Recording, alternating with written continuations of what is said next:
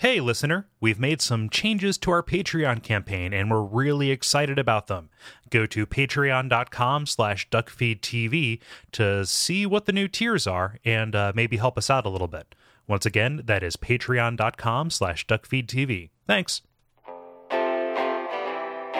Some of our landings were desperate adventures.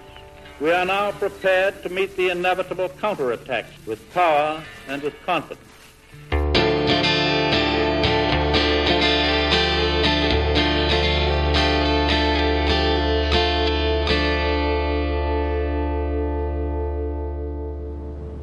In his time, Master Ligarius led his executioners into Cainhurst Castle to cleanse it of the vile bloods. But all did not go well, and Master Ligarius became a blessed anchor, guarding us from evil. Tragic, tragic times. That Master Ligarius should be abandoned in the accursed domain of the vile bloods. I must free him, so that he may be properly honored in martyrdom. My name is Gary Butterfield. My name is Cole Ross. My name is Corey Banks. And you're listening to Bonfireside Chat. It is a beastly favorite. Yes, and this week we are continuing our discussion of Bloodborne after a little Dark Souls 2 detour by talking about the Forsaken Castle Cainhurst. And as you heard, we are joined by Corey Banks from the Gamers with Jobs podcast. Thank you for joining us, Corey. Yeah, thanks for having me, guys. Yeah. Super excited. So I'm very excited super excited to have you. Can you tell people who are listening just basically what you do, and then also kind of go into your history with Souls and how you got into that? What I do is sometimes I talk into a microphone with my friends at the Gamers with Jobs conference call and pretend like I know what I'm talking about. We call that podcasting. Let's see. Gamers with Jobs is a internet community founded like 13-14 years ago for quote unquote mature video game players, and not in like the creepy porn way, but like in like people who actually have money to spend, and really the problem is they don't have enough time to play games. Best community in the world, I think. Please go there, gamerswithjobs.com, and play lots of games with us.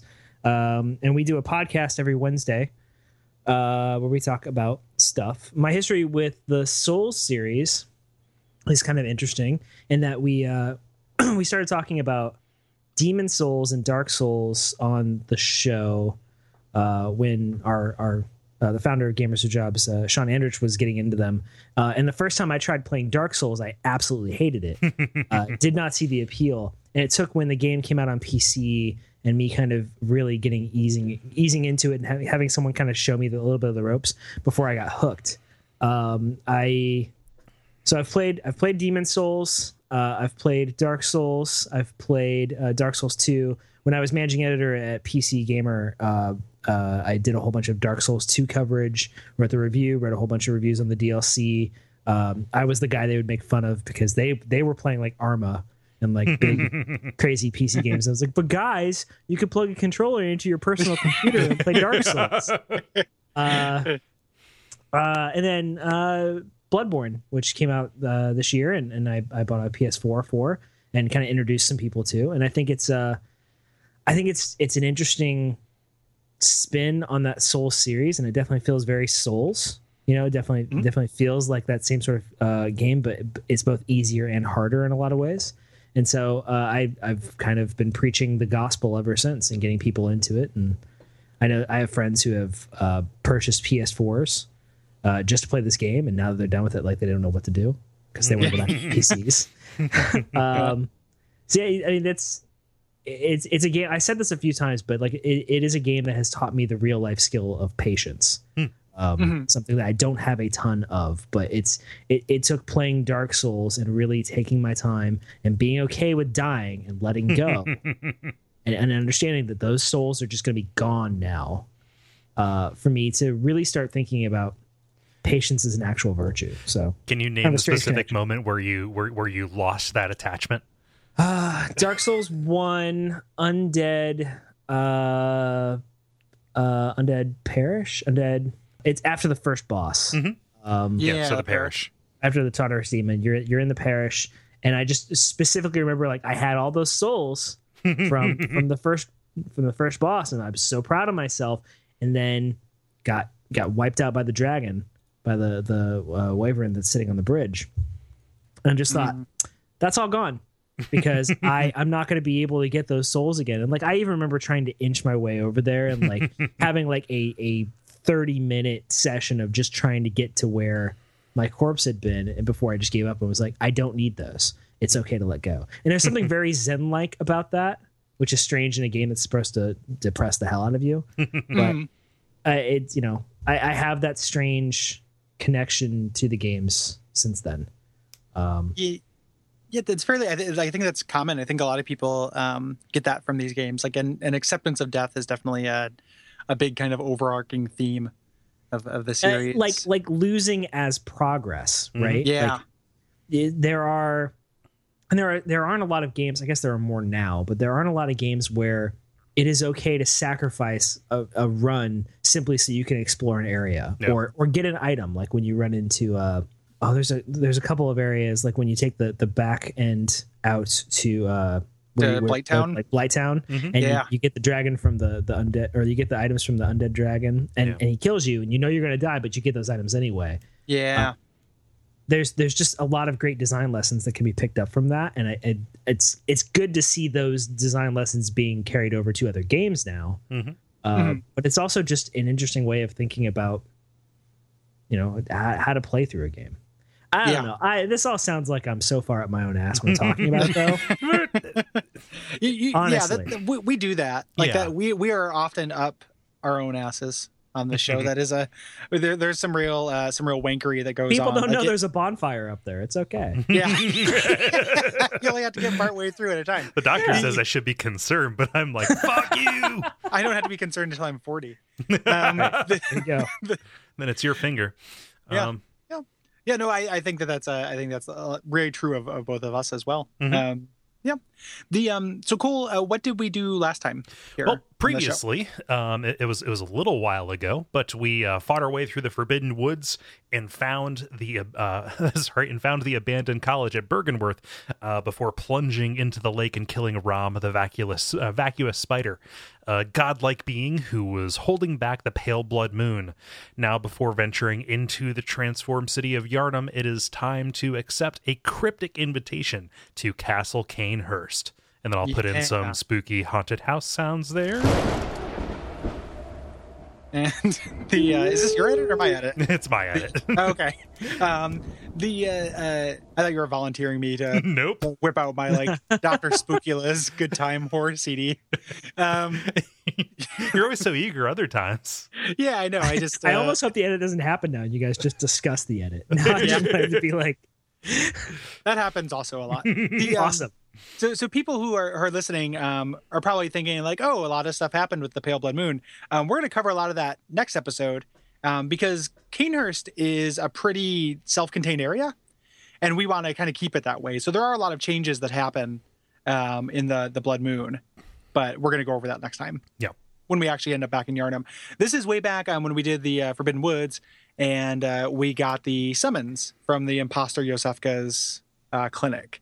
Formerly Yosefka's clinic, which I really want to it just made me think of imposter Arby's, formerly Arby's, or something like that. That's still beef. Yeah, why am I sending all these people to the Arby's? They never seem to come back out. You go to the Arby's and you knock on the door, they don't let you in. Then it's like, oh, you. They just slide little slices of roast beef out under the door. Like, guys, I'm just here for the curly fries. Let me in. What's going on? They feed the curly fries through the keyhole. Yeah. Right? Real talk, I would do that. They don't have Arby's here where I live now, and I would do that if someone had some curly fries. I wouldn't ask if they're a celestial being in disguise or anything. I'd just be like, give me those fries. Yeah. Yeah, sweet sedative. So Cainhurst is interesting because this is definitely an optional area that has its own kind of vibe to it. And it's related to the main story, but tangentially. So what Cainhurst is the real quick. Well, no, you have a getting there thing because I wanted to talk about how the invitations kind of speculation. Yeah. But so what Cainhurst is this. I get the impression an older kingdom than Yharnam due to architecture, and the item descriptions say that they have a nostalgic and bombastic style. which I like. And at some point, a Bergenworth scholar defected to Cainhurst and took the secret of blood healing with them, which started this kind of arms race, or at least animosity, between the two groups. So this decadent nobility over at Cainhurst, they, bought into this blood economy like we found in Yardham and Old Yardham and what have you. And they started using kind of more tainted versions of the blood, according to some of the item descriptions and also some of the dialogue, which turned them into different kind of beasts than those that were found elsewhere. I'm kind of led to believe. Yeah, there's kind of two major theories as to what's going on with Cainhurst. One of them is that we talked about the Witch of Hemwick doing kind of a corrupted or backwards version of what the church was doing.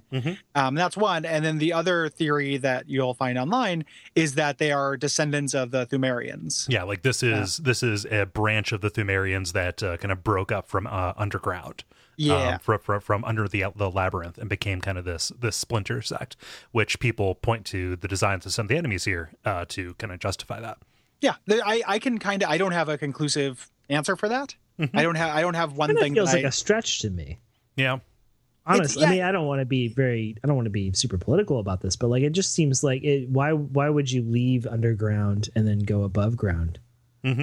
Yeah, I kind of buy the first theory more. I can see the second one mostly just because they talk about I can't remember which item it is, but there's some item that talks about them being familiar with it from long ago. Yeah. In some version that predated, I think that's the term, like the Beast Plague. Yeah. But like the enemy, looking the same. Like if your evidence is that something is tall and gaunt, and it's in this game, like there's a lot of tall, gaunt, things going on in this game, and also the statues that are around there don't have the same proportions that the Thumerians seem to have. Yeah. Kind of the statues of the nobility, they don't kind of look like the Scream a little bit. Although there is kind of a weird connection between like the Ring of Betrothal and Annalise, which we'll talk about later. It is. I don't know if it's a connection between the ring or just the fact that she's like the lady who's still around at this point. Yeah. Like it's a weird thing, but that ring is such an odd I was thinking about it today. I really don't want one of those weird dead ends to lead into the DLC. If they make you have to get the Ring of Betrothal to go into the DLC, Jesus. Like, fuck you. Like, I do not want it to be related to deep diving in chalices. Nope. Because nobody will get to it. So the Cainhurst, so there are also these knights of Cainhurst, who were these servants who disposed the beast before they could kind of interrupt the luxury of the kingdom.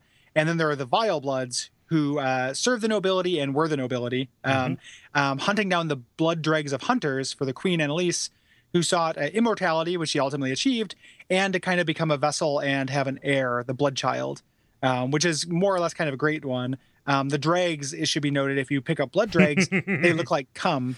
Like they look like little tiny semens. Not intentional. We did not plan this years in advance. The makers of this game were very, very well adjusted. Yeah. They had no problems whatsoever.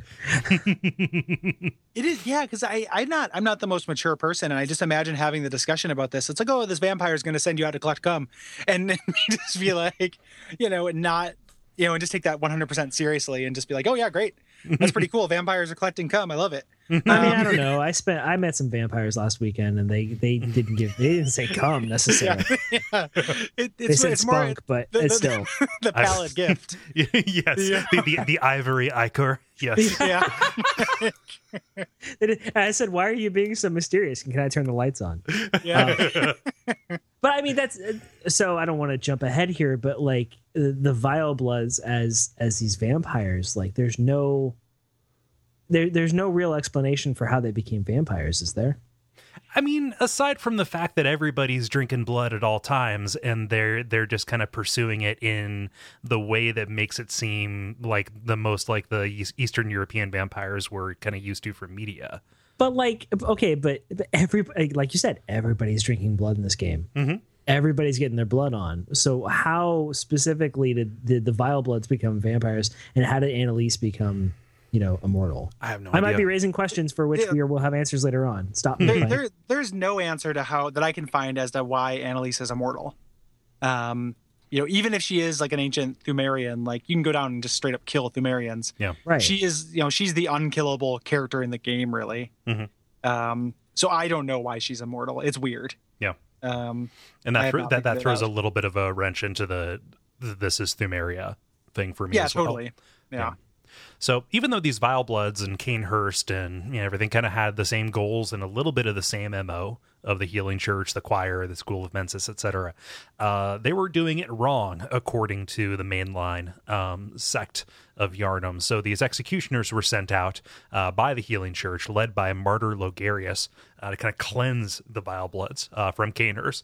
But Annalise is still alive in this blighted castle, and nobody knows what became of Logarius. We're going to find out later on in the episode, but that's kind of the stasis that we arrive at. And some of the chronology is weird here, too, because the executioners definitely predate the Healing Church. Even though they may have existed at the same time. There's like some note where it says the Healing Church's outfits are based on the executioners' outfits.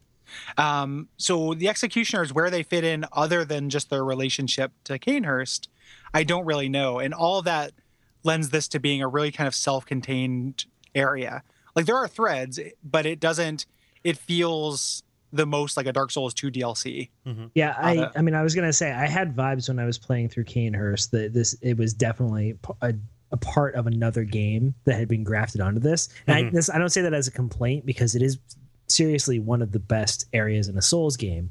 But the feel is just different enough that it's almost like you're getting a preview of what maybe like a Demon Souls 2 could have been, yeah, totally. This feels like a Demon Souls level, or like similar to the Painted World, which also felt like a Demon Souls level, and at times reminds me of Castlevania, down to there being flea men, like there being little fencing flea men that feel like a direct Castlevania reference. You fight a skeleton with a scythe. Yeah, the skeleton pulls up on a cycle. I mean, that's kind of an interesting theory, and I guess I hadn't really thought of Painted World as like that too. But like it feels different enough that maybe it had some direction from a slightly different team. It could have been used for something else. Yeah, and Cainhurst has the same feel. Not to take away from it or to take away from the main Bloodborne game, because I do also feel like it meshes pretty well thanks to a lot of the myth and world building that they put into it, but it feels like a slightly different adventure, and that's cool. It almost felt like a break from the rest of the main game when I was playing through it, and I enjoyed that a lot, although I hate the flea men. We talked about that because as Bloodborne, as much as we both really like it, it's so unified in aesthetic that it does get wearying at a certain point. Just like the color palette being the same, and you spend so much time in the city and just kind of areas around that, and they branch out a little bit. But this is such a strikingly different aesthetic and color palette that it just feels good to be here. Like this is my favorite area in the game probably, and I think it's really telling that the reason why it is because it's so different than that. Yep. So, like we usually do, we have some theses around these. I kind of broke this one up into story and play, and we can kind of add to these. But kind of what I got from this is that From hasn't forgotten how to do short stories. Kind of as we said here, both looking back to any of the levels from Demon Souls or the Dark Souls 1 DLC, any of the myriad spokes in Dark Souls 2. This is a short story kind of contained within this otherwise very kind of holistic work, right? And this is kind of just another sect that has the same goals that we've seen, but they're manifesting in different ways, which is something we talked about when we talked about Bergenworth College differing from the church, etc. Yeah, and that goes back again to Dark Souls 2 and like looking at the different kingdoms and how they handle the undead threat and stuff, which is a very cool way to set up a story if you just introduce kind of an issue and then see how a bunch of different cultures deal with it. And that's really neat. And then play wise, there are a lot of things kind of hidden in plain sight here.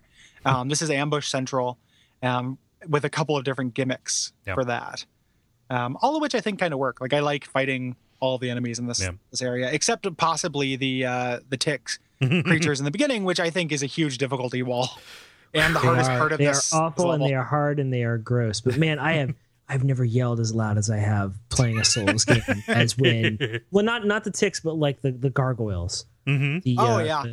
Oh, what a well done ambush the first time you're in. Yep.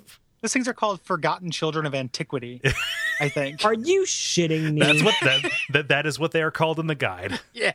That is brilliant. Yeah, forgotten child of antiquity. Yeah, there is no reason for them to be called that.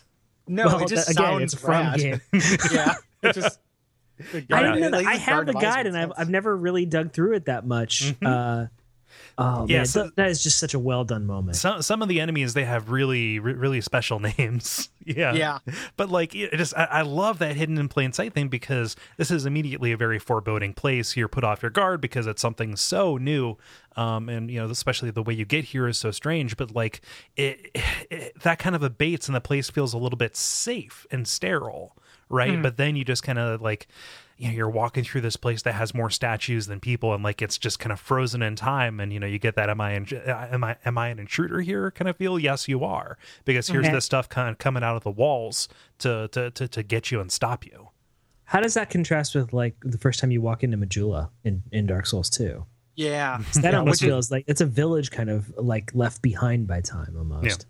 Yeah, but in a welcoming sense. It's both the same. Yeah, it's the it's same true. kind of idea. It's like the pleasure of isolation and the terror of it, kind of put together. How you get here? We're gonna park here for a second because it's really interesting. One, finding like an invitation with your name on it from something like this is such a good like fiction hook. Thing. Like, I'm going to begin all of my Call of Cthulhu tabletop games like this. Like, it's so good. Like, if you just go into like this haunted clinic and it's like, oh, there's this thing with my name on it. Like, that's amazing. But then you remember, and it's really clever because it's been so long since you've been there. This was probably taken off your person when you got here. Yeah. Like this could be why you're in Yarnum. Like, it could be, obviously you were sick. Probably you get the blood treatment in the beginning, but like what actually drew you here could be this invitation, and they just, when they gave you the blood treatment, which like erased your memories, you don't come into this knowing, as a character like you do in Dark Souls 2.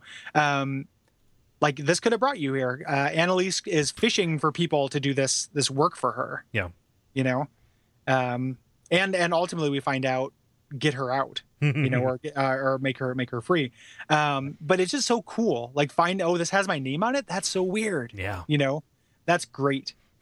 And that's not even the fucking, is it metal? The fact that you come in an undead drawn carriage through the sky. Yep. Well, so I forgot that I picked up the summons. And so I'm just kind of going through and just doing like a little bit of farming in Hemwick, because that's a really good place to get a bunch of blood vials. This is back pre-patch before you could really, really stock up.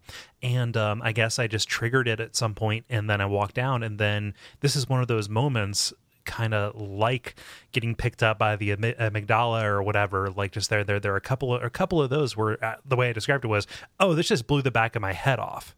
Yeah. Because I have no idea what the rules are, what the size and shape of this is anymore.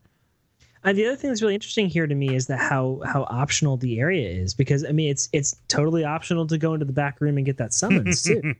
Like you really have to explore to get there. You've got to be willing to like go down a path that you absolutely do not need to go down and is dangerous as hell. Yeah. It's 2 levels of hidden. Hemwick is technically optional too, so 3 levels. Oh, that's true. Yeah. That's true. I felt like I got led into Hemwick a lot easier. Like I feel like I explored at least part of it before I went into the back of the clinic. Yeah, but for sure. Yeah, you're absolutely right. Like the moment you explore the area and then the carriage shows up, that's just a what the fuck moment. It's so great. It's really good. And then like God, the detail of when you arrive and the horses being dead, that's so creepy and cool. And they're not just dead, like they've been dead forever. Yeah, they're frozen. Because it's winter. It's winter. Weird, but they're also desiccated and completely like picked over. Yeah, you have no idea. Like, I got the impression that time had passed, or I was traveling through time, just because I'm used to that as a thing. But it's just like, oh, these things. I knew they were undead when they first came there, so dying doesn't actually, rotting does not have the mark of time attached to it necessarily. But I was just like, oh, they've frozen to death. Like they've said, they got here and when I've got out of this carriage, time has passed. It's only in a Souls game that you'd look at a carriage, drawn by these undead, frozen over horses. You go, yeah, let's take a ride. Yeah, let's go. It sounds good. Well, I could call an Uber, or I could get in this carriage. I want to get everywhere this way. Like anytime I can travel, I want to find an invitation with my name on it, and then have. Okay. Here's the thing. Do you want it exactly this way, or do you want it the same way, except when it pulls up, a skeletal hand extends from the window of a cockpit you can't get into and does the one finger beckoning? Well, no, because I was on board up until that last bit. I wanted to do that, but I wanted to blast Kanye too. Is that maybe that's off brand? I'm not sure. Yeah, that's fine. And if we should all move to San Francisco and make a really disruptive app that summons a skeletal carriage. We're not that far from that, actually. There's Uber, there's Lyft, and then there's unmanned horse-drawn undead carriage. Okay, wait a minute. What if we disrupt the hearse industry? Yeah. You never know when you need a hearse. Yeah. Well, no, I'm just saying. I'm trying to imagine what the app's going to look like for this. It's going to be depressing as fuck. It's going to look like a 1997 GeoCities with rotating skulls. Yeah. Blink tag.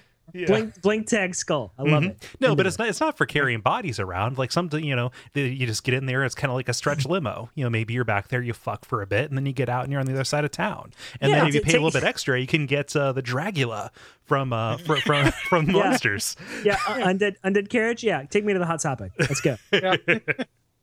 You've always been there. Why do I hear the rattling of chains? That's just my wallet. Yeah. I'm in a band. Here's a flyer. But you are absolutely right in that the whole experience of just getting to Cainhurst is A, so radically different from the rest of the game, and B, such a WTF moment. It's one of my favorite things that make no sense whatsoever. You get into this thing and it's just awesome. It's just you're overwhelmed by it. And I really love the art direction of the ride over. It puts you in a different space. Yeah. It's super good. It's one of my favorite moments in the game for sure. And when you get out in the courtyard, it's kind of a bummer you can only do it. I'm sorry. It's kind of a bummer you can only do it once. Yeah. Well, there's YouTube. Yeah. Yeah, but the downside of being able to fast travel as easily in the game is that you don't get those moments. And yeah, maybe it'd get old after a while, but when I went back to replay through this area, I couldn't revisit that unless I had started a character. Yeah. That's a little bit of a bummer. There's actually, I just found this out from looking online for trivia stuff, but you can actually cut yourself off from this area entirely if you don't light that first lamp and then die on Logarius. Oh, wow. This might have been pre-patched, they might have patched it. But initially that would happen because the carriage would not come again. And if you, not even just if you die from Logarius, even if you kill Logarius and then light that torch, you can't backtrack from Logarius. So you can actually cut off the entire level. Oh, you get locked at that boss area. Yeah, because you have to do that little drop down to get down there. Huh. I don't even know why I brought that up. It's it seemed to make sense at the time. It just shows that there's whatever you're doing in this specific area, you're committing to it, and I appreciate it when you can. It's so optional that you could totally screw it up and never see it again. Yeah. So let's talk about this difficulty wall that is the courtyard, which I think these enemies, these bloodlicker things, are among the hardest of enemies in the game. Yeah, I've never successfully killed one. Oh wow! Wait, really? I wouldn't quite as far as say that, but no, I do find them hard. I'm serious. I've just I fought them a bunch of times. I even did it here for the show, and I got one down to about maybe a quarter, and it's you know what? This actually isn't worth it. Yeah, you can avoid them. Yeah. So the blood, just so we're clear, these are the ones that jump and have the giant bloodsucker things, or are these the really small snake things? No, the big guys, the guys with the descended blood bellies. I actually. Once I finally got comfortable killing them, I was farming them at that point in the game. Oh wow! It took a while, and it was not A+ perfect. There were a couple times when I definitely died, but I kind of forced myself to learn their patterns and figure out how I could react to those with the gear that I had. And it turned out to get me quite a lot of blood shards. They're still I mean, I still think they are a terrifying enemy, and they're definitely one of the hardest in the game, though. They're so aggressive and they can stun lock you. In my experience, if I can sidestep that first jump, I'm golden and can usually combo them to death. If I don't, then they usually combo me to death. And they're just gross. Yeah, they've got that long hair. I mean, if you take a moment and you think about like what they're doing to you when they kill you. Mm-hmm. Yeah, that's the really disturbing part of that monster design. one of my favorite words, exsanguinate. Yeah. Yeah. If you've never fought them, Cole, did you go to the corner where there's the one that's non-aggressive one? Yeah. Yes. What's not non-aggressive? It can't attack you because it's too full on blood. Yep. Yeah. It's like the tick. That one is great. If you kill it, then it just explodes, and there's a huge blood stain on the ground that stays it's like a weird metaphor for all the characters in the game, really. Mm-hmm. Yeah, it's really good. Yeah, I love that so much. Like, too full, can't fight. I love the. Get over here. I love the idea that this may be what the Cainhurst residents became. Yeah, like I love that this might have been their version of beastliness.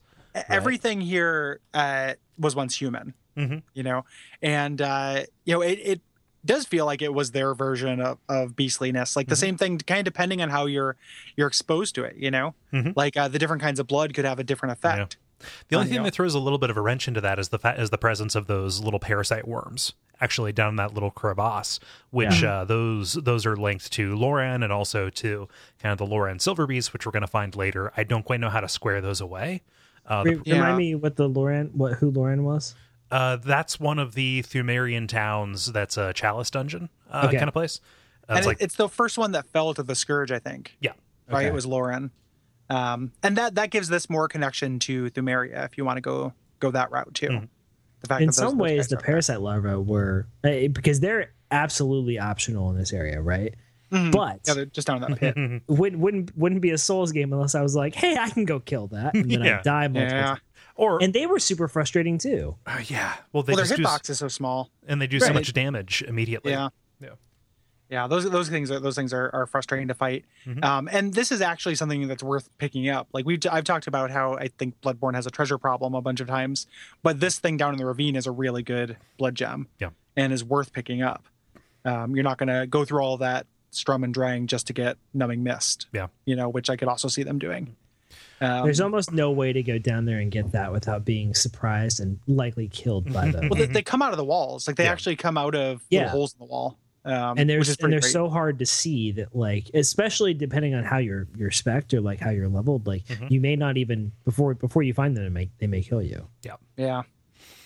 I love the visual design of the outside of this castle too, because we've already kind of like walked up this big grand hallway that feels like the outside of a Layam Lois, and now we're in this courtyard, and I can't like just overstate enough. It's awesome that this game has a winter stage. Yeah, I love snow levels, just like how they look. Mm-hmm. I love the empty fountain that's full of skeletons. Yep. Yes. On board. But I also like that this is so hostile, both visually, thematically, and kind of from a gameplay stance because of these just fucking flea tick things that like I'm making a, one or two deaths in, I'm making a beeline for this door to, because that feels safe. Which, when have you ever felt safe running into a castle in Dark Souls? Right. Yeah, for sure. But it's interesting because once you get in there, like it is kind of safe for a while. The way that the contrast with this hall where things are not aggressive until you are here, which is really cool because when you get into this hall, it's kind of business as usual. Like it's this huge Gothic hall. There are candles burning on the ground, and there are these little servants like just scrubbing it. If you got time to lean, you got time to clean. Cainhurst servants. But the things don't attack you until you actually get close to them or attack them. Which is pretty great. I seem to remember when you walk in there that like you immediately hear some noises that do not. You hear make sobbing. Yeah. Like I just had that feeling like as I approached and I heard the sobbing and the crying, which we're gonna get to in a second. But like seeing the Cain servant, you're like, is that the thing that's sad? Is that the thing that's crying? Like should I approach that? And I've had shitty jobs too. Leave you alone. I know what it's like to just like I don't want to do this job. Yeah. I go home, play Mario Maker. I want to scrub All day, every day. Yeah. Like, Fun fact: if you plug in the headset that comes with the PS4 and you say you missed a spot, the entire castle aggros. yeah. Okay, I'm gonna be that guy. Is that for real? Hang No, on. it's not. Sorry. Damn it! Oh, wouldn't the world be just a little bit more magical? Really would. Man, what if that would be a really weird way to hide things in this game. Yep. It says a lot that I didn't put that past From at all. Like I thought, that's possible. They do that. You have to propose to Annalise yourself. Like you have to give the ring while simultaneously saying, "Will you marry me?" And then it happens. Oh boy. So So this is just full of these servants which scrub, and these guys are not hard to fight. No. These first versions, but they come in later variations. And then Ghost, and we've seen Ghost, and these are kind of a mix between the Ghost we've seen before in the game, where you cannot lock onto them if you're a certain distance from them. Right. So it's a little bit like the low visibility that we saw a lot in Dark Souls 2, and the intangibleness that we saw in New Londo Yeah. back in Dark Souls 1. So a couple things about the designs on these ghosts. They are very tall and very gaunt, giving them kind of a Fumarian appearance. And they are blindfolded, at least the ones that have their heads. I believe even the decapitated ones are blindfolded as well. In contrast to the statues we see, which are the only statues in the game, really, by a wide margin, that are not, they don't have their eyes obscured, right? Yeah. Also, their hands are bound, just like the Yarnum is, the one female Fumarian that we see and fight later in the game. So that is another thing that people tend to kind of point to for the connection.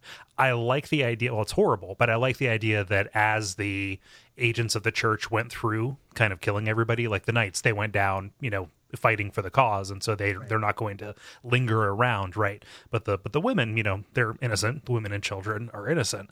And kind of after they were killed, they were, they had their eyes obscured because, hey, we're a church. We do that. Right. Yeah, and had their hands bound so they couldn't escape, and they died that way. Yeah, and so like that's how it came back, was like this weird conversion to their way of not needing eyes. Yeah, that makes sense, and then they just detect you now because they have ghost powers. Yeah, that makes sense. I like that a lot, because we as we'll find out later, the executioners have already run rampant through here, so they have more or less conquered this place, even though it doesn't seem like it at first glance. Right. And despite the fact that this is the site of a kind of genocide, it is squeaky clean because of these servants. Like this appears. The candles are lit, the floors are shiny. It's very romantic. Yeah. So hang on. The executioners have gone through. They've run rampant in this place. They've killed all the people. They left the servants to clean. Yeah. Well, but seriously, like that's kind of fucked up. or the servants were just not murdered because they were below. All the vile bloods and the were murdered. The women and servants were left because they're not warriors. Real talk. Those servants have probably tasted a little bit of blood too. That's probably true. Yeah. I don't think it's fair to say that there's no one that's innocent in this game. I feel like they probably are scrubbing the floor with blood. Yeah. Probably. Yeah. So it's not clean at all. That's super cootie. That's not cool. Yeah. But, if you're not going to brush your teeth, at least rinse your mouth out with blood. I never once felt like I had too much of a problem with the castle spirits. And as we talk about some of them later on, I thought all the encounters that you have with them are pretty interesting. You referenced the kind of the low visibility stuff from Dark Souls 2, and that's one of I know Dark Souls 2 doesn't have the biggest reputation in the world for the Souls games, but I love that area. Yeah. I love the way that it was designed. And so playing with that perception of you can't see something, but it's there, and then suddenly it shows up. The first few times it makes that really interesting. And then as we get deeper into the castle, I think there's even some variance there that really works every time. Yeah. Yeah, I agree. And we're both big defenders of DS2 in general, and also that mechanic a lot, like we talked about in the show. We're on the same page there. What they do mostly here is they just tempt you into killing servants. There will be a ghost near a servant, and if you kill the servant, because you can lock onto him, the ghost comes up. But none of them are hard. No. And this entire area is not known for its difficulty, kind of until the boss, which is a fun fight, but took me a while to defeat him. The one thing that's tricky about the ghosts, especially like even here early on, before we get to some of the more designed encounters, is that there are always more of them around you than you think. Yeah. Right? And so if you're not entirely aware, then you can find yourself surrounded. Yeah. But it's always easy. They move really slow. They telegraph their attacks really, really clearly. Yeah. Like you can always just back up and take a moment to heal. Yeah. Like during the entire, even when they literally surround you, it's trivial to get around them. Yeah. You get an item here. You get the I've never really spent any time with the Reiter Palask. Reiter Palash, yeah. Reiter Palask, which is a gunblade. Which is the one of the Cainhurst kind of weapons. Yeah. More notable than that weapon, which it's pretty neat. It's like everything here you get here kind of scales with blood tinge a little bit, so it's good for those builds. But the fact that you get it out of a chest is super weird to me. Right. Oh yeah. There are not chests in this game. There are a bunch of them here though. Yep. Like weirdly enough, like there are chests in this game, but there aren't very many. Again, it makes me think a lot about this being an area that could have been part of Demon Souls 2. Yeah, for sure. If you want to believe in a world where that was actually being designed at some point, yeah, like this starts leading a lot of credence to that. Not a weapon that I've used a whole lot because I don't have a ton of experience with blood tinge, even on the characters that I've started with it. Like I just never. Yeah, because why would you? Like you have to wait until you get to Cainhurst for anything to open up. Right, but if you watch people playing with those kind of builds, it does seem like a really interesting weapon to use. Yeah. It's the thing I read a lot is that it's good if you're using a non-standard offhand weapon. So like I use a cannon on my current character and a torch, so I don't do, and I switch to a gun only when I know I'm going to be doing visceral attacks. So this allows you to do visceral attacks and interrupts while still having a torch and flamethrower or cannon or Rosmarius equipped in your hand. So it's like that's a big reason why people like it that I've read online. But I've never done a blood tinge build, and my I don't think builds are different enough in Bloodborne to really want to go through the whole game to try to make one. Sure.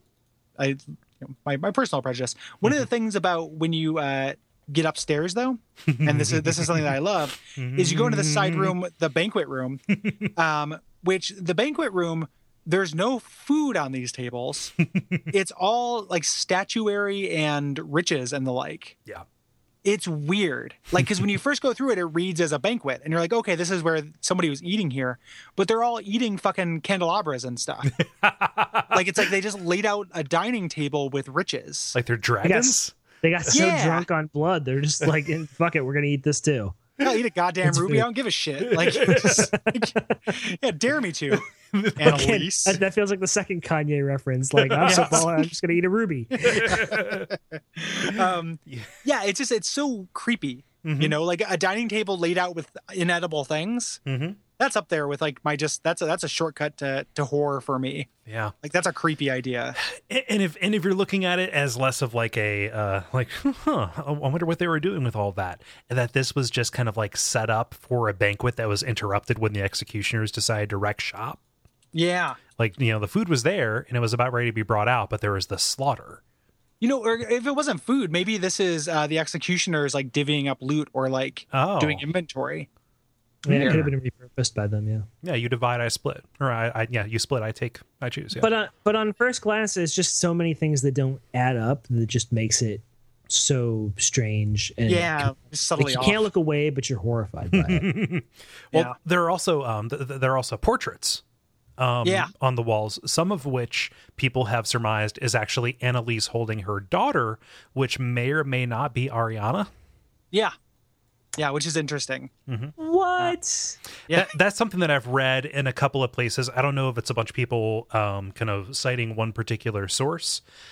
We know from Ariana's dress that she may have lineage in Cainhurst that may or may not be kind of related to just the fact that they already had this dress, and let's just put it on her because that's what we want her to look like. But I don't want to believe it. So I have a thing where like fictions just become too small and everything is so connected. Yeah, I just simply don't want to believe that to be true. Yeah.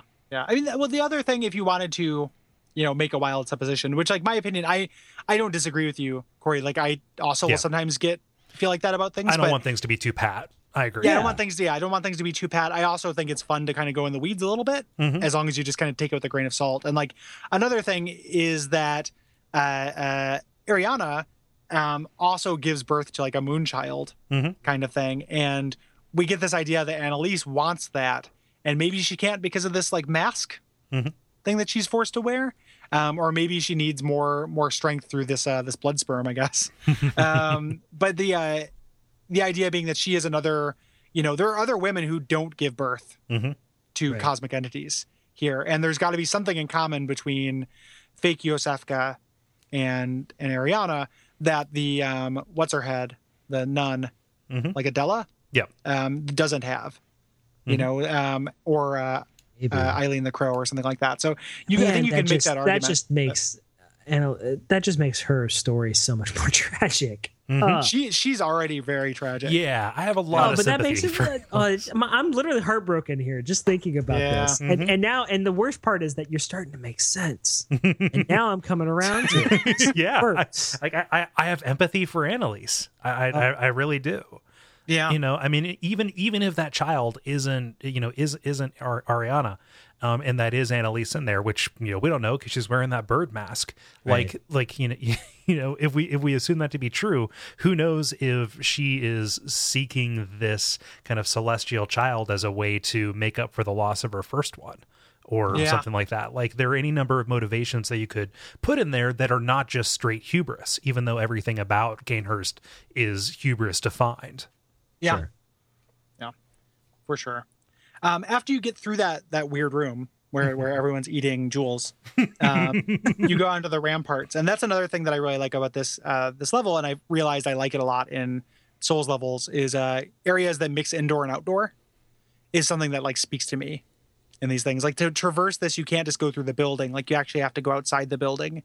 There are areas that are, and you saw this in Anne Orlando a lot. And that's something I've decided I really like in these levels. So you go out onto the ramparts. Yeah, and this is where we start encountering these lost children of antiquity, kind of blending in with other statuary that is more conventionally human. Good. Some of which are children too, like they're statues of children, which is weird. But this is just standing stock still right on the middle, and you think, da da da, I'm going to walk by this, and then no, it's going to do a grab attack. It's the closest thing this game has to a mimic. Yeah, yeah. These guys designs are really creepy too. Like they're just their heads being too big. Exactly. It reminds me of the man-eaters, actually. Yeah, I can kind of see that. Yeah, but these guys, they don't show up an awful lot. I'm kind of happy they don't overuse it. But yeah, they are difficult to fight, especially if you're not good at dodging their first attack. Otherwise, you have to kind of just hope you can soak their gnawing on your skull. Yeah, they do grab attacks, which like I've complained about enough on the podcast. Yeah. But they're big grab attack guys. A lot of times they're positioned in places where you can actually knock them off the ledge they're on by shooting them. Yep. Which they don't fly. I love it whenever something falls off of a ledge in one of these games because it just holds still if they don't have the animation in there, and then it just yeah. my home planet needs me. Yeah. But then there are those gifs of enemies in Dark Souls 1 that have the falling animations. Yeah, but they're never seen. Yep. Yeah, that's like awesome stuff that I don't think Illusory did that, but he first brought it to my attention. And it's great. That Channeler falling is like one of my favorite things. It's so goofy. Have you seen that, Corey? I have not. No. Someone did an album of all the fall animations from Dark Souls, and tons of enemies that would never fall have these really goofy fall animations. Like the mushroom, like the mushroom men have really funny ones. Really? It's so good. Yeah, I'll put in the show notes. Yeah, absolutely. I can't wait to see it. Yeah, it's really funny. So you make your way past here, and then this is where we get our first evidence that the executioners have been here, because we find a dead one, and we find his clothing. Yes. So we get the executioner stuff, which gets us a little bit of information on these guys. And it turns out these guys are a faction. Like this is a faction we can join, weirdly enough. So they have these goofy helmets, and we learn a little bit more about Logarius, who the more that you read about him makes me think that before the sorry state we find him in was one of the only like purely good characters in the game. Yeah. Like Logarius seems like a really solid guy who at least like he believed in, he had the right idea, even if his movement got infested by crazies. Yeah, kind of co-opted, right? Like, Yeah. I especially have more the sympathy for him if they were around before the Healing Church proper was. Yeah. Because his kind of slogan, like, is like I always say, is kind of just like the mantra for any misguided good doer, I guess. Acts of goodness are not always wise, and acts of evil are not always foolish. But regardless, we shall always strive to be good. Yeah. Oh, yeah, and it kind of makes sense that he'd be one of the purely good characters when you really think about what ended up happening to him. Like, because nobody good comes out well. Yeah, he's a tragic story. Yeah, like what happened to this guy is super sad too. Like this is a real prepare to cry rich area. So we go back inside to this library, which is this big kind of multi-room library, reminding me a little bit of Seath's area. Yeah, Duke's Archives. You don't do quite as much silliness with moving staircases and stuff, but it's a little bit like Duke's. And we're introduced to a couple new variants of the enemies we've seen before. And it's worth noting that as you move further on this level, you get more and more aggressive variants of enemies. Like the servants and ghosts you find in the first area will not, the very first area won't really attack you if you just walk through. Here we're running into actually dangerous enemies that are very aggressive, and the density is huge. I think some of that is. I'm sorry to interrupt. I keep doing. It's okay. I think some of that is that you really are encroaching on an area where you don't belong. Yeah, and like the farther you get in, the more, I don't know if it's fair to say answers you get, but the more answers you get, the more it's kind of like these presences are pushing you back. That's like classic horror right there. Yeah, it's just really brilliant. Yeah, and classic Dark Souls. Yeah, like that's a big classic Dark Souls as well. Like as the difficulty ramps up, they very kindly give you an elevator back to the beginning of the level. So this is one of our classic Hemwick-esque, one lantern, one bonfire levels where it's just the concentric circles and then you cut across it. Yep. Again, Painted World style. Right. So the different versions we now have Headless Ghost, who don't attack you, they just paralyze you by screaming. And then these blowgun servants, which either will do damage or inflict a status effect that I couldn't figure out what it did forever. Yeah. It puts a rune on the back of your neck, and it makes enemies that are closer to you more aggressive. Right. So that took me so long to figure it out, because most of the time when I got hit by it was when I was on the ladder heading up to Logarius. Yeah. And it didn't matter. But I felt like I don't know if I ever had that status effect put on me, but I definitely felt like they I guess I did. Now I'm remembering it. But I felt like more often they would stun me just enough so that the ghosts would hit me. Yeah. They totally throw off my timing. Yeah. And one of them could mask the other. Like they could give you that aggressive rune, but you also get stunned for a second, and then they attack you, and they would have anyway. Yeah. As far as I know, that's the only time the status effect shows up in the game.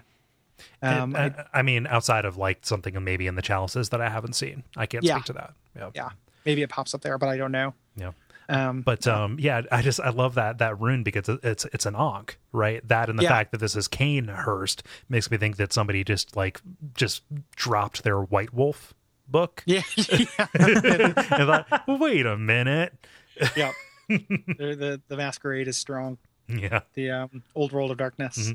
And so you also get some of these some of the servants that have the little rapier, which end up being like the flea men, like we mentioned from Castlevania. These guys are hard too. Like these guys are pretty serious. Yeah. So you have to do a little bit of like trickery, because if you just keep heading upstairs, you kind of dead end until, again, like Anne Orlando, you notice that there's a busted window that again takes you back outside into kind of this other sealed off section of the library. Yep. Which you find the knight set here, which this is a favorite armor of mine. I think this looks really baller, other than the wig. It doesn't have a helmet, it has a wig, which I think is silly. What do you have against wigs? Everybody loves wigs. I'm more of a Tory guy. Boo. Nope. 10 points. I give you that. No, I'm only angry because you thought of it quicker than I did. Am I remembering this area right? There's like a hidden room here too. There's a bookshelf that moves that you have to open up, that allows you to kind of open up the shortcut. So you can go directly from the shortcut to the rooftops with the that lead to Logarius. Okay. Yeah. Yeah, I think I'm remembering it a little bit differently. Yeah. What I remember, I mean, it's one of, and this is a sign of a good Souls game, but I definitely remember feeling like, specifically in this library area, the way that it loops around was a little bit confusing, but like in a good way. Yeah. One of my favorite things about Dark Souls is how everything kind of converges on itself as you're navigating through the different areas, and that's something that Dark Souls 2 didn't do very well. I liked how in Cainhurst that happened here. For sure. Like just kind of the way that it's designed to loop you around. Yeah. And this area, I mean, that's the clever, like, because like a lot of people who are just like, oh man, I missed the shortcuts of Souls games, and then we have those like worthless shortcuts that we get in Yharnam, and they're like, man, we're back. We're back. Yeah. Miyazaki's back. These are the shortcuts. But no, these are the shortcuts that are the useful ones. This is the expression of good shortcutting in Dark Souls. That painted world shit, like just keep looping back, keep bringing you back to familiar areas, but with new access. And it just feels good and works. Yeah. You make your way out onto the rooftops, and there's kind of a couple more lost children, and a couple of little bits of unsure footing. There's that one lost child that has the red eyes, which I can't really understand. That feels more difficult. Yeah. Are these the ones that drop down? These are the ones that drop down, because you go get some treasure on one section of the roof, and they kind of swoop it. Crap out of you. Yeah. Whenever a lost children comes on you like that, I call it an Amber Alert. That's the fear you feel. Okay, no points for that. No points. Amber Alert. The ones that drop on you at the kind of the end of that one parapet, like they jump off of that turret. That's different than the red-eyed one, which is just kind of chilling out on the slope of the roof. Yeah. Okay. Mm-hmm. But when you kind of go from that to needing to like strategically fall and run along geometry that doesn't look like you ought to run across it, it's like the game turns into Eco for a second. I love it. Yeah, it's super cool. It just looks really evocative. So you head further up, and we get to another sloped roof section, and we spot our boss at the end, which is Martyr Logarius.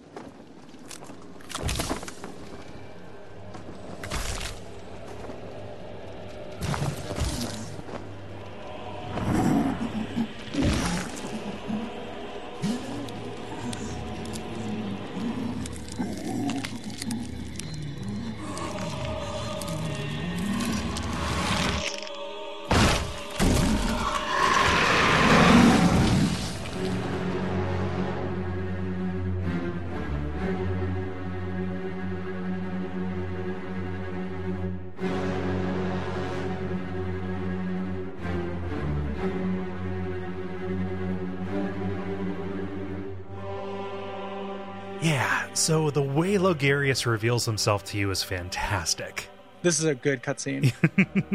Just you have this desiccated hulk of a man who's got a beard as long as himself, and no skin on his bones, really. Just kind of animating and with grim resolve, standing up and taking out his weapons to fight you. Like, this is some kind of weird inverse version of Gwyn. Yeah, he's shaking the ice off as well. Yeah. Like, he's literally frozen at parts and just kind of crackles as he gets up, which is super cool. And this fight is really pretty great too. Yeah. I think this is one of my favorites in the game. Mm-hmm. I don't like fighting beasts very much in Bloodborne. I like fighting people. And this is a really interesting person fight. Yeah. And it's a little bit different than what you would expect from like the phase kind of standpoint too, because when you first start fighting him, he's kind of casting with his awesome scythe catalyst these kind of very kind of like spread shot skull magic missibles. It's the same thing. If you get the Executioner's Glove, which is a hunter's tool, you can shoot those. Oh, nice. And you find that here too. We didn't mention it, but that you can actually do that spell. Nice. The big exploding one that he does, you cannot do. Yeah. But as you whittle him down, he gets more aggressive, but he stops kind of doing his ranged attack. So like he goes kind of in the other direction, whereas a lot of these will let you get close to them until they force you to be far away. Here, he's kind of keeping you at distance until he decides to close the distance himself. and he just gets super aggressive. There's some kind of interesting tricks in this fight too. So like halfway through the thing, he casts a spell to buff himself, and if you let him do it, he gains like amazing poise. Like you can no longer interrupt his attacks, and you can't stagger him with that. If you interrupt though his buff, which you can do by doing a charge attack at his back and getting a backstab on him, he no longer has this kind of magical armor on. Yeah. And then you can, do visceral attacks on him, which, as far as I can tell, is like is the way to do it. Like I beat him without doing it. I didn't realize that trick the first time I played him. And it took me like a billion tries. Yeah. And then this new time I'm playing through for the game, I'm like, okay, I need to, I read up that I can interrupt that thing. Yeah. And then he becomes manageable once you realize you can interrupt his attacks. I felt in the like second phase. I felt like a real killer when I fought this guy the first time, because I had really gained my confidence with visceral attacks, and that's pretty much how I got him down. Like after only a handful of tries, when a lot of bosses at this point were, requiring a lot more effort out of me. And again, this feels like Gwyn, because that's how you take out Gwyn is by parrying and riposting. This is the only boss fight that I one-shot in the game. Oh wow. Yeah. First try. That's cool. I don't know how it happened, because I watched friends really struggle with this guy, and I attribute it mostly to luck. I did not do a ton of the visceral attacks. I think I might have pulled off like one. I think it was just sheer luck and like as much dodging as I could possibly pull off. But the only one shot I got. It's not necessarily. This isn't necessarily what happened, but I'm just. I'm not saying this to take away from your glory. Do you know about the memory leak thing? Or do you know about the memory leak thing that was in an earlier patch? Yes. Okay. That was not the case on this one. Yeah. I didn't know. I'd never heard of it happening with Ligarius. I just know that my first try at Abritus was memory leaked, and my concurrent tries with my subsequent tries with Abritus are nightmares. Yeah, I remember specifically like really shutting stuff down and not sleeping in it, or not letting the PS4 rest or anything like that because of that bug. And I didn't want anybody to go, oh, you just cheesed it and you're a baby. Bloodborne's for babies. Don't I didn't even know about it. I was like, oh, Abritus is easy, and then no, she's not. No, I honestly think, and I do remember, like, I was just, because everybody had told me, and he does get so much more aggressive as he's phasing. Yeah. Like I just tried to be really, really careful. And in other situations where I would like be a little bold and I would really go in and try to do like a combo or something like that, I was just slow and steady wins the race on this one. Yeah. You can definitely really beat him by kind of attrition that way. Yeah, and I hadn't considered the idea that it's a lot like Gwyn, but in a lot of ways it is. Yeah, which is cool. Except that he's like a flying sword sorcerer, though. Like he's like Gwyn, except that he has a magic sword he can stick in the ground that summons other swords, which is pretty rad. Yep. I like that a lot. When he does that, you can go attack the sword and kind of dispel that AOE. Yeah. Which you want to do. You can't just fight him because you'll get interrupted by swords because there's no poise in this game. So I mean, essentially just like visceral attacks, but I really like this fight because again, I always know what's going on. Like it doesn't feel like I'm just stuck in a bunch of particles and strips of flesh like it does when I'm fighting Amelia or Cleric Beast or anything like that. Like it just feels like a one-on-one fight that uses the mechanics that I've been learning. And I really like it's in a cool area too. Like I always love the Souls game when you end up on top of a rooftop and you're having like some like that's a cool feeling. It gave me that same vibe as the first time you encounter the gargoyles and you're up on the rooftop. Yeah. Except not quite as chaotic fight as fighting all those gargoyles, especially on New Game Plus. Of all the Souls games that were going to give this to me, I'm very disappointed that Bloodborne didn't have me fight a boss on the roof of a train. Oh, I guess if it were going to happen, oh my gosh. Yeah. That would have fit. That would have totally fit. I know, right? Yeah. Okay, I'm gonna take it and turn it. Like, imagine you're on top. You have a boss fight with a very small boss on top of the carriage with the other horses. Yeah, and you're very small as well. Like you get shrunk down. Yeah, it's like maybe it's like a boss larva. Yeah. Maybe it's not so much a fight as you step on something. Well, I feel like you probably get shrunk down. Annalise's size magic, shrinks you down, and you have to, because we haven't. Let's be fair about this. We've never had a level in a Souls game where either you get really small or become a giant. I think what you really need in a Souls game is a mix with Honey, I Shrunk the Kids. Yeah, I think that's the next. You need Giant Land. Rick of Moranis. Yes. Oh man, yeah, Prince Rickard or Rickard of Romanus, whatever the guy's name is. Ricard Romanus. Ricard Romanus. That's not You're correct. actually now you're getting really close to Souls territory. They're gonna steal that from Joseph. We're getting close to Ricard Romano. Like, hey, Deborah.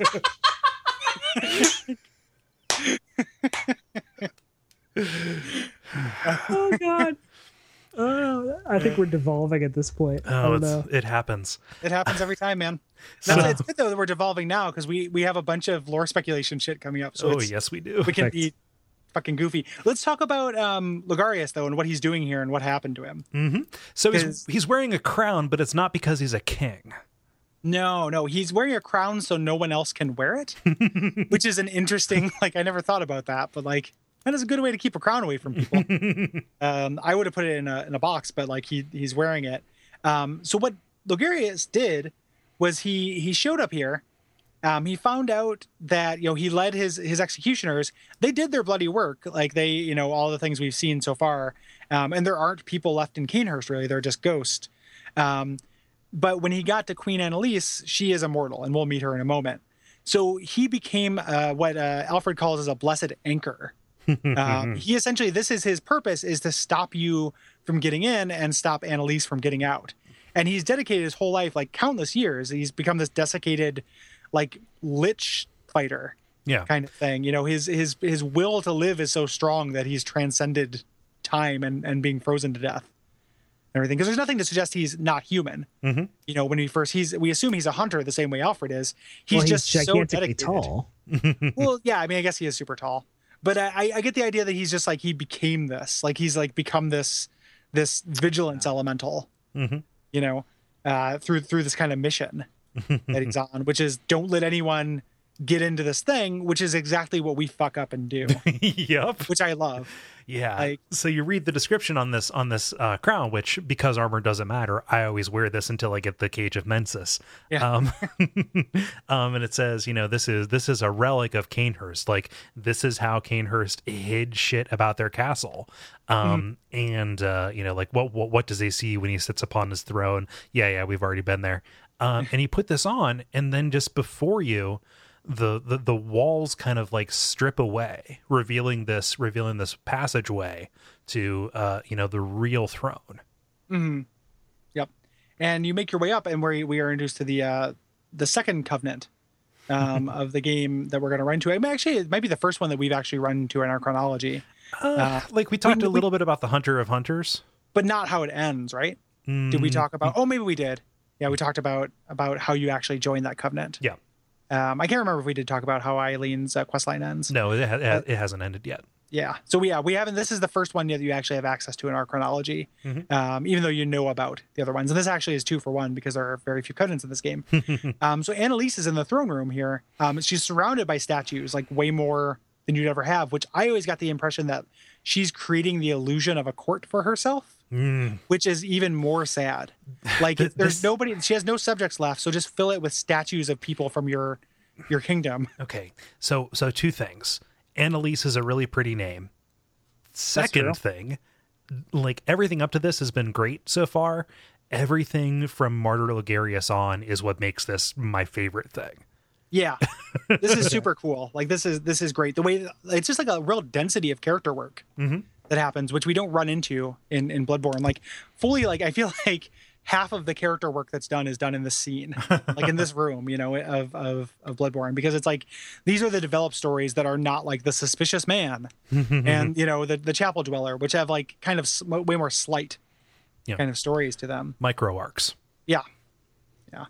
So she's the last remaining vile blood, and when you get there, you have to kneel before her. You cannot talk to her until you actually kind of pay her this respect.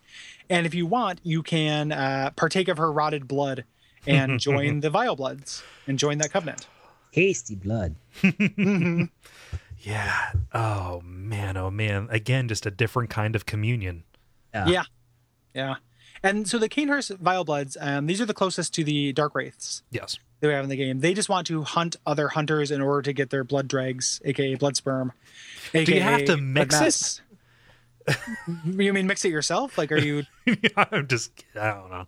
Yeah, I mean, it seems like it's pre-mixed, dude. Okay. Even though if like depending on the scale of that item, if you look at the blood dregs and you actually like see sperm, that gives me the very disgusting image of sperm that are like visible size. Yeah. Which grosses me out pretty good. Okay. So it's the Dark Wraiths though. Yeah. And the way they work mechanically is that you can invade people. And if you get summoned by or you summon an executioner for help, they actually turn out to be hostile.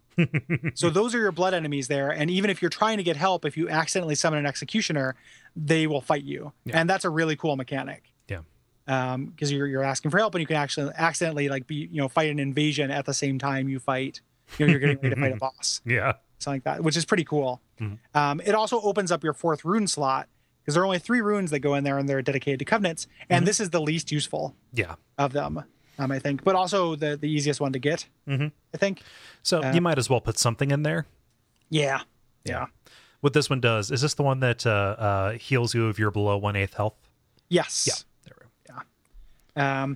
And then the other thing is you get the Cainhurst badge, which lets you buy the Cainhurst set from and also the Chikage and the Evelyn, which is the pistol that has like the really boosted blood tinge. Yep. One other thing you can do while you're collecting blood dregs for her is that if you go get the Ring of Betrothal in the Chalice dungeons, which is hard to get, she refuses, but you can propose to her. Yeah. With this thing, and that's kind of some very affecting voiceover actually. Yeah, because that's the first moment where she kind of like recognizes her situation. It seems like it's you kind of break through the pageantry and the ruse she set up. Yeah. Like she says, you're very, very dear to us, but we can't do that.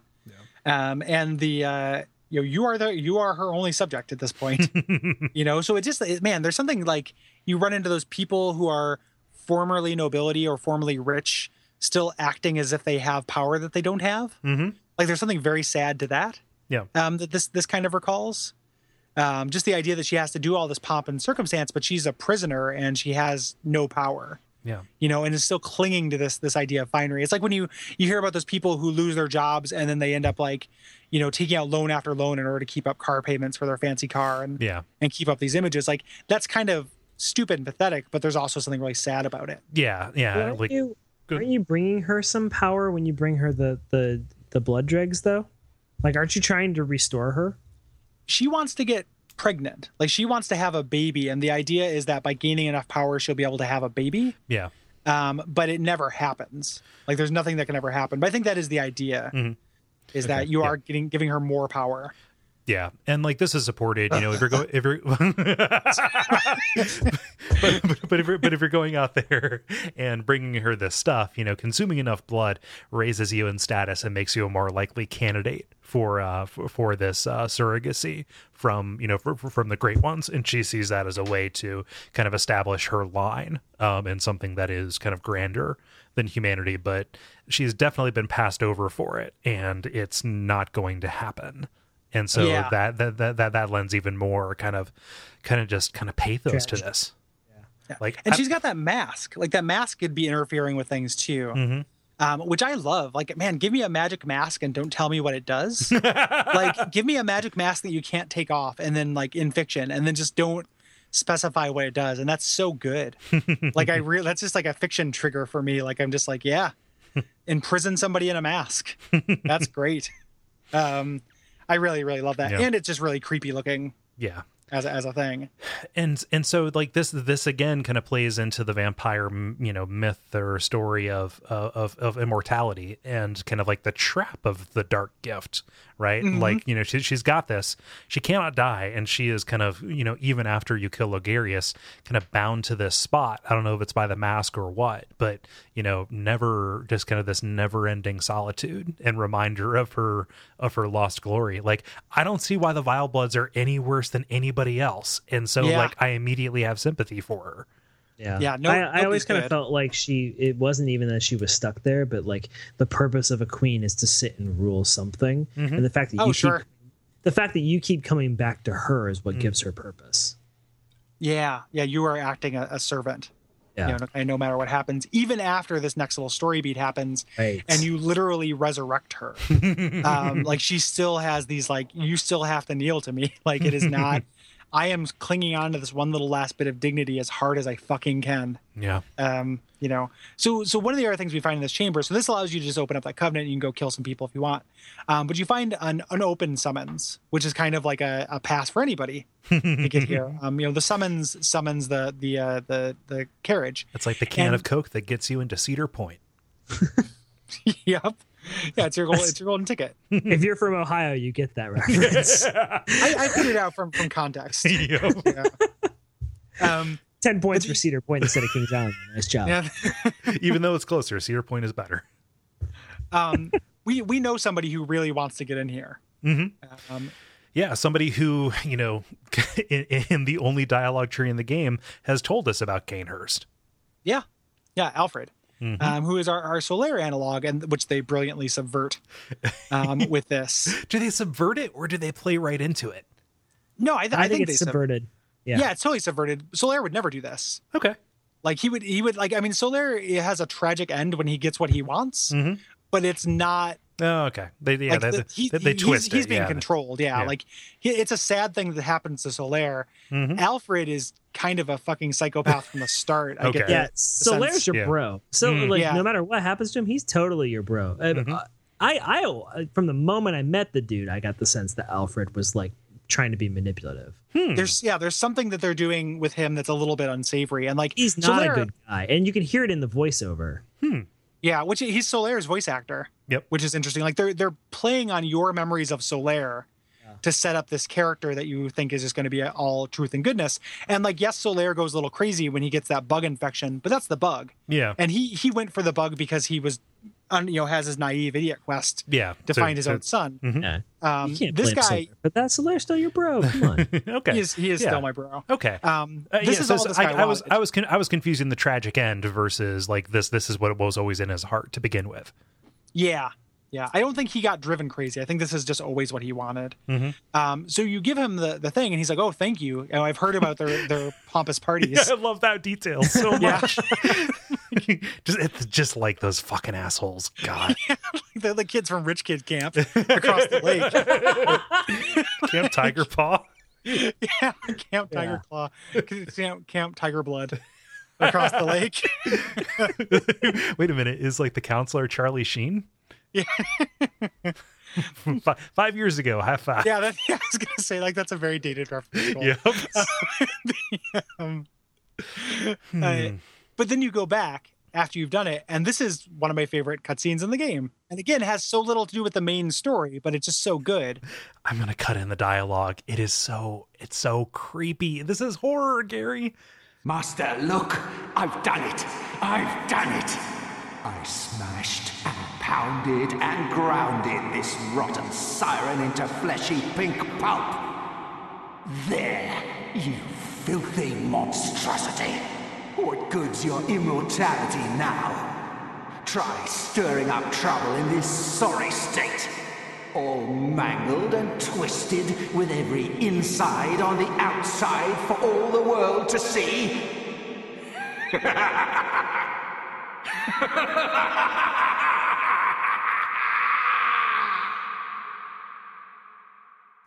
Oh man, it's so good. That the line, like every inside on the outside, like thing.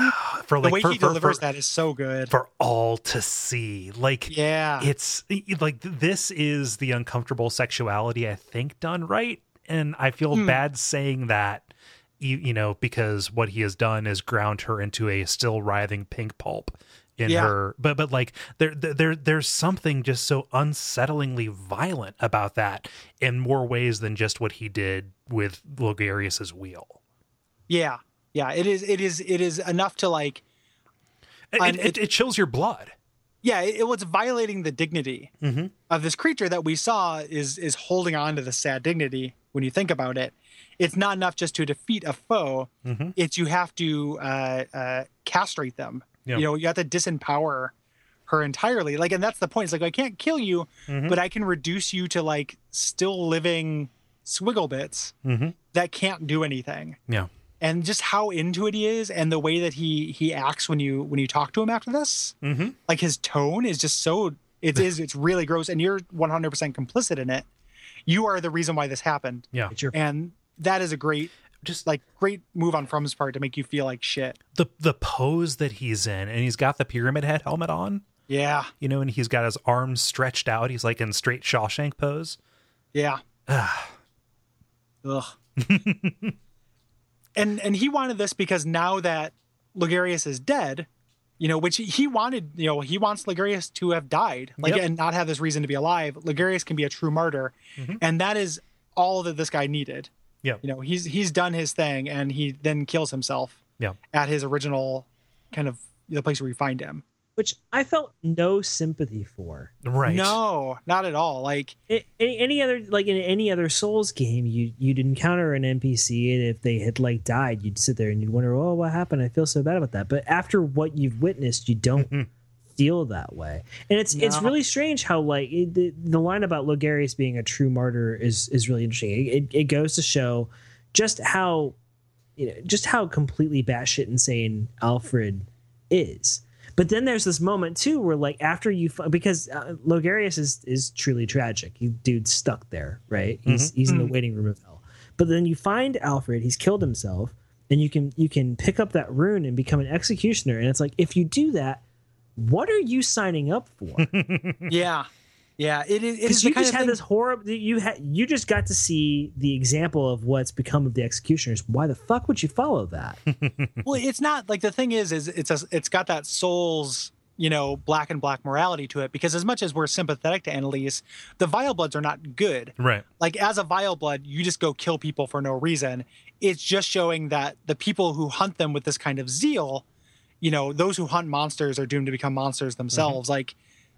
You are that. Like it is you are no better, because it's the zeal and the motivation and the kind of like grotesqueness with which you carry out the task that defines it. It's a more symbolic version of the fact that the people of the Healing Church who might have hunted beasts the most became the most vile beasts themselves. Like what we see Alfred do is far more vile than anything we've seen any of the other, like, you know, just or inferred that any of the Vilebloods did.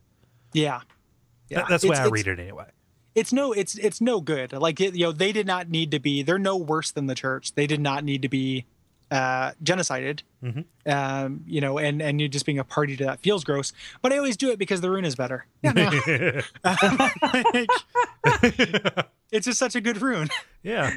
What's funny about it too is like you've gone through this quest. Like this is the PvP quest. This is what gets you into a place where you can pick a team.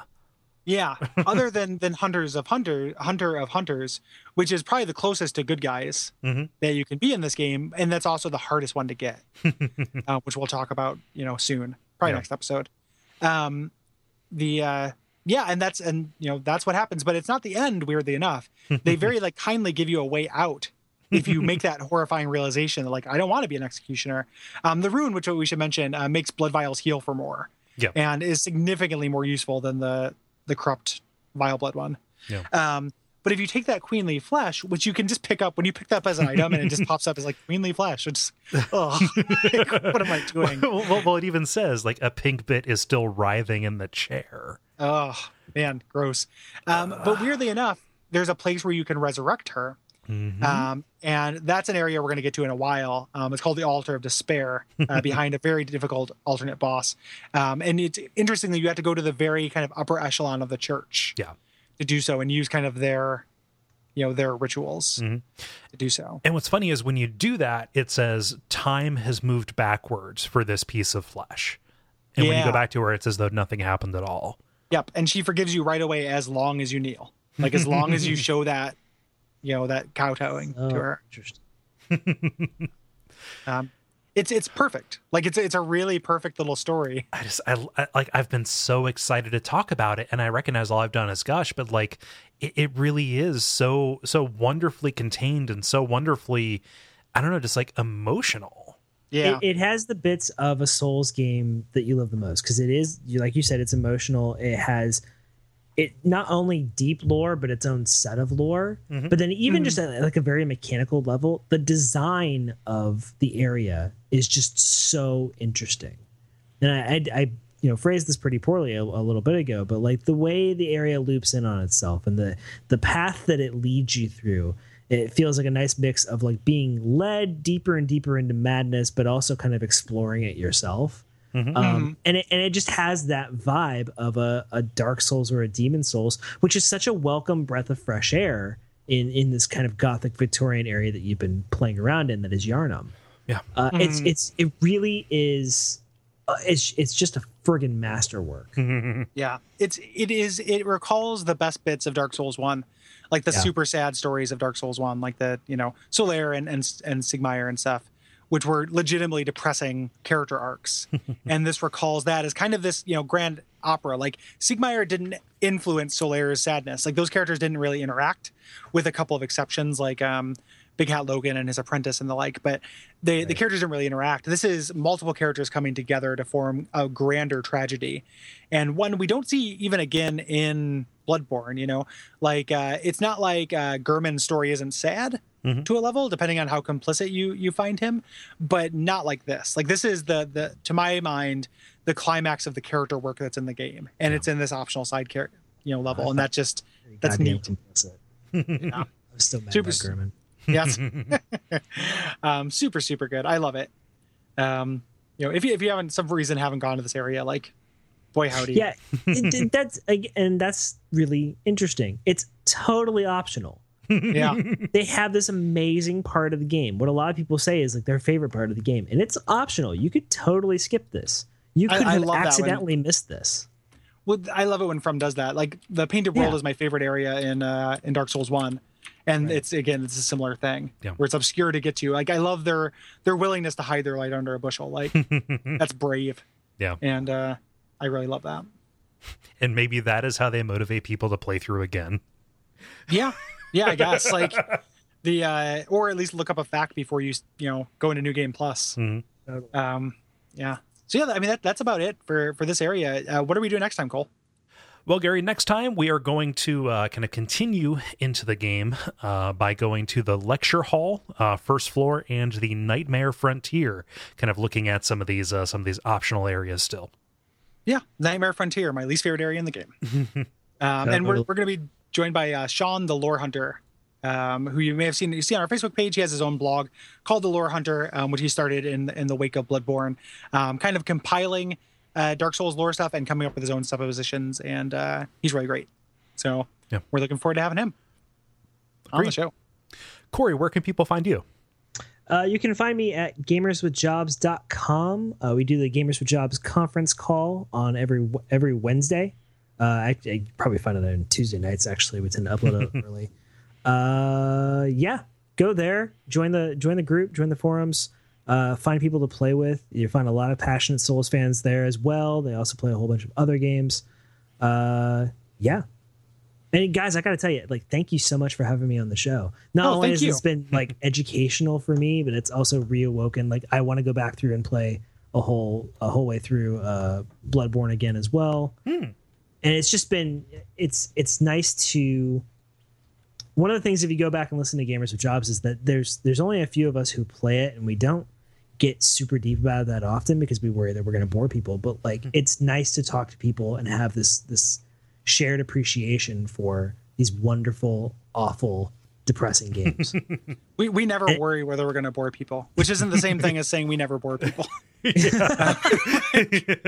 But it's really cool to see the community going in and putting this much effort and thought into these games. And I feel like that's kind of exactly what the developers want, right? It's why they are designed the way they are.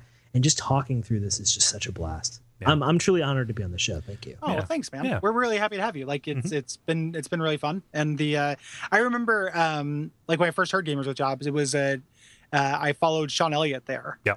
For like a time that he was on the show. Yeah. And it was really cool. So I'm super happy to have you, and it's been really fun on our end as well. Rad.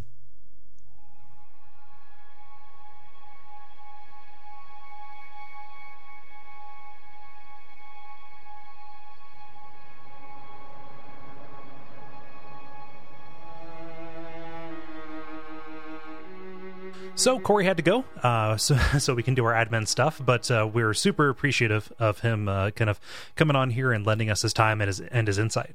Yeah, that was great. Like it was super good. He's somebody who I've had on deck to be on the show the entire season, and just getting scheduled to work out and getting the correct the right place and getting everything to work out just took some time. Not on his end, on our end. As I mentioned, the show moves really slow, but I was really happy that we were finally able to hook up with them. Yeah, and everything, and we did it like right in time. Like dudes is getting married in a week, so he talks about that on Twitter. I'm not it's not telling tales out of school. But it was very kind of him to share his time with us. Yeah. Oh, what a fun time. And just like, boy, it doesn't help that, or it doesn't hurt that it was like the area of the game I'm most enthusiastic about. Me too. I'm not saying it to like fuck over Sean when we talk to him next time. I just had to grouse about how terrible Nightmare Frontier 1 is. Yeah, no, I've been just kind of like, I started assembling the notes for this earlier than I usually do because I've been so excited about it. Just like, oh my gosh, and here's this other angle, and I'm just at work doing Googles for like Cainhurst Thumerians. Yeah, can you just not wait to just like be like, here's a place where Amygdala lives, and that's it. It's a big brown expanse. Might have something to do with Loran. Who knows? Yeah, like it is. Boy, I don't like that area. But anywho, I mean the boss fight's good. Yeah, but the we'll talk about it. Like the lecture hall is cool too. I like the lecture halls. Yeah. So just kind of doing some admin stuff. That's what we're doing next time. We still have a couple special episodes in the can, or not in the can, in the pike. Yeah, it goes from pike to can. It's dirty. So we have that's where the blood dregs go. The blood dregs go from pike to can. Oh man, you made me sad with that, Gary. It's the summer of blood dregs. It's the year of the blood frog. Blood frog. I like the blood frog. Yeah, so what can people do admin-wise to help us out and the like? Well, if you dipped out for the Dark Souls 2 season, or our Dark Souls 2 reprise, I guess, let's say here, and are just hopping back on for the Bloodborne train, in the intervening time, we have actually revised our Patreon campaign with a bunch of cool stuff. So go to patreon.com/DuckFeedTV and see some of the new reward tiers. A couple of them have to do with our other show, Abject Suffering, which we really, really love, but some of them have to do with like becoming a part of the community. Like we have a Slack channel now. Yeah, which is really fun. And there's if you want to talk to us about Dark Souls 3 spoilers, no. But if you want to talk to people about Dark Souls 3 spoilers, there's a whole channel set up for that. So you can talk about it. It's not like throwing stuff on our Facebook page and we're going to get cranky at you or not read it. Here's where you a dedicated place to talk to people about Dark Souls 3 stuff. And they're all, really emphatic fans. So I'm sure that they have amazing insight that I'll catch up on months and months of once I actually beat it. Yep. Which I probably won't do. But it is a really fun. One of the things that's kind of related to the show is that we have that Lovecraft episode coming up at some point. We're planning, and I'm going to do a Slack book club thing where we're going to read probably in a week. I'm going to start read The Shadow over Innsmouth. And have a Slack channel to discuss, kind of an ongoing book club, and then we'll kind of rotate that out probably for some other Lovecraft stuff. Some of it related to Bloodborne, and that way we can all talk as we go through, my favorite horror author. Awesome. Yeah, so just stuff like that. It's a good fun time. There are other ways that that's changed too. I advise you guys to check it out. And if you're not able to help us out financially, I understand that. If you buy things on Amazon, if you go to duckfeed.tv/tipjar, we get a cut of that. It doesn't cost you anything extra, and it makes a big difference. It pays for a lot of our expenses. And then the other thing you can do if you don't shop on Amazon and don't have money for our Patreon or choose not to donate to it, you can also just kind of rate and review us on iTunes or blog about it or Twitter about it. Or do anything like that, because that helps us out a lot. Yeah, share us on forums and things like that. Like word of mouth is really all that we have. We've dipped into some advertising in the past, and it has not been nearly as effective as just kind of the natural growth that you guys provide by being so kind as to spread the word. Yeah, so start those Reddits and the like about it. That's really appreciated. Dig it, stumble upon, do all those things. Put us on your tribe. Friendster. Yeah, Friendster us. Zanga. Yeah. do all those things for us. But above all, what is the one thing that they should do, Cole? Oh man, I didn't look at the dialogue, Gary. They should you just cut Annalise a break. That's probably it. Yeah. You should kneel. Kneel. Hello. Who is Zudok?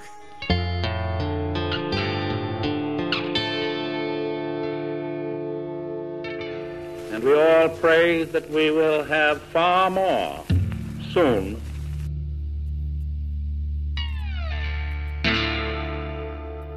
Yeah. I'm Neil. What can I do for you? Just kneel. Yeah.